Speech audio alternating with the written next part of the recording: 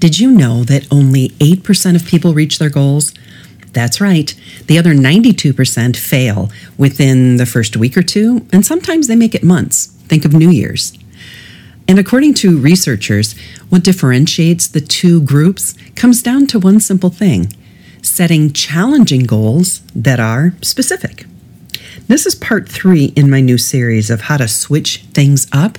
In part 1, we talked about the 7 significant benefits to trying new things. In part 2, we discussed how to break bad habits and build good habits. And this time we're going to talk about thinking small in order to obtain big goals. If this is your first time listening to Coffee with Colleen, welcome. My name is Colleen Hammond, and I am a personal brand strategist. A long time ago, I just noticed that most women had no idea how amazing they will look and feel once they get their style right, and how important it is to have your personal brand nailed. And I'm not just talking about your profile pic. 93% of what people think about you is determined at their first glance in less than 2 seconds before you even speak.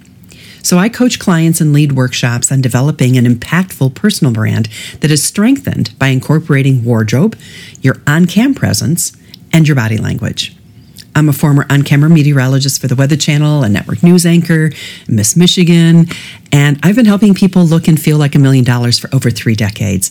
And part of my work is helping clients learn how to set and obtain their goals.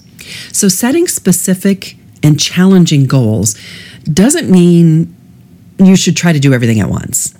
In fact, trying to accomplish world peace or losing 100 pounds this month, goals like that are so big are often a recipe for failure.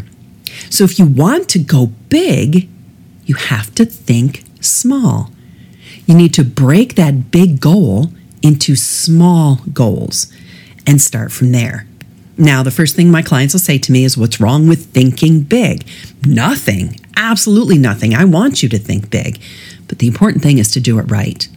Now, Cappuccino members, inside the cafe, in your bonus section, you'll find a special section on how to embrace the power of thinking big, exactly what it means, and then how to use that big idea to help you better to think small. And if you're not a member of the Cafe Club, a link to that is in the notes. So we keep hearing that we can accomplish anything we want, whether it's world peace, saving the world, being an astronaut, and that's true, but unfortunately for a lot of people, it's unlikely to happen. Sure, you could do it, but it's going to take years of hard work. And remember earlier how we said that people usually fail on their goals in the first week or two? So that's the reason it's important to take small steps toward big goals. The truth is, what you need to do is to think big in detail.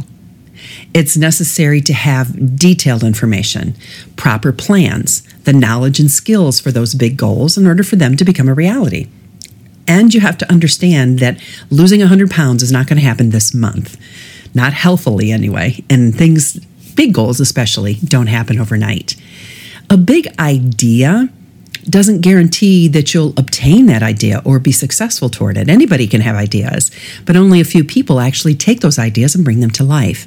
So when you're thinking big, it's easier to miss those small details, and then you end up making costly mistakes, which make you feel like you've stumbled and fallen. And if you fail, then you're disappointed.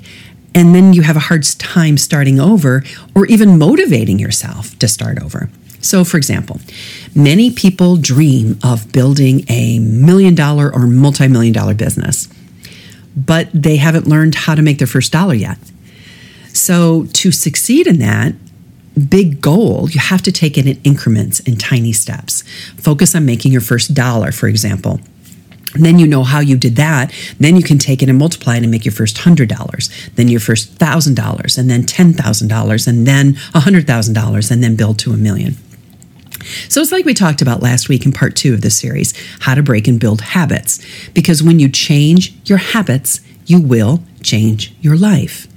So whether you want to become the next Steve Jobs or launch a successful project, climb the career ladder, you need to start with those baby steps and swap any habits that are holding you back and replace them with habits that will move you forward. So make sure you go back and listen to that podcast. So let's talk about your workout, which I did talk about in detail in that podcast. If you are always finding excuses to skip your workout, you're never going to manage to lose those extra pounds and get in shape.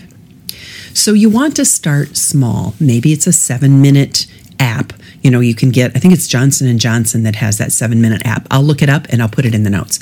But maybe you do that 7-minute app 3 times a week and take it seriously, just like you do with your job or your family. And then a month later, reevaluate and maybe do it 4 times a week or 5 times a week. Or maybe a couple of weeks in, you're like, this is going real well. Instead of Monday, Wednesday, and Friday, I'll do this app Monday, Wednesday, and Friday, and then Tuesday, Thursday, Saturday, I'll just stretch for 5 minutes. So there's just little things that you can do. Start small to build big. So in the meantime, while you're doing that 3 times a week, 7 minutes a day, and you're like, that's not going to do anything. No, it does. It gets you into that daily habit. And in the meantime, you can make small changes to your diet. Again, you're not going to make massive dietary changes. If you're eating fast food 5-6 times a week right now, it's not like I'm going to have green smoothies every day. Maybe just commit to 1 meal a day that you're going to be healthy with, or one thing at a time. So maybe this week, for example, no sugar. No sugar week 1, and then I'll allow myself to have 1 dessert on Sunday. Or maybe I'm going to cut back on junk food, and then you can incorporate that into the second week. So each week you pick one tiny little thing. We're going to drink more water on week 2. Week 3, I'm going to cook meals from scratch 3 times a week, and so on. Just tiny little things that you incorporate every single solitary week that are going to build toward that bigger goal.